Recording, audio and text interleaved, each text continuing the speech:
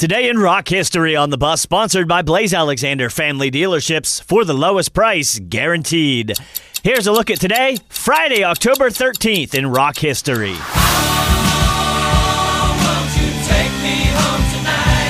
Today in 1978, Queen released their single Fat Bottom Girls with Bicycle Race on the flip side. It featured a cover photo that combines imagery from both songs.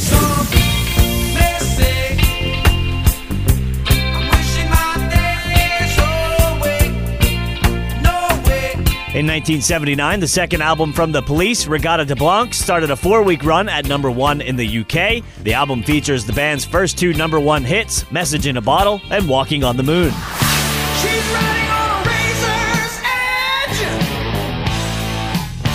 She holds on against the boys. And he was a member of Montrose before launching a solo career, then replaced David Lee Roth in Van Halen. Happy 76th birthday to the Red Rocker, Sammy Hagar. And that's today, October 13th, in rock history.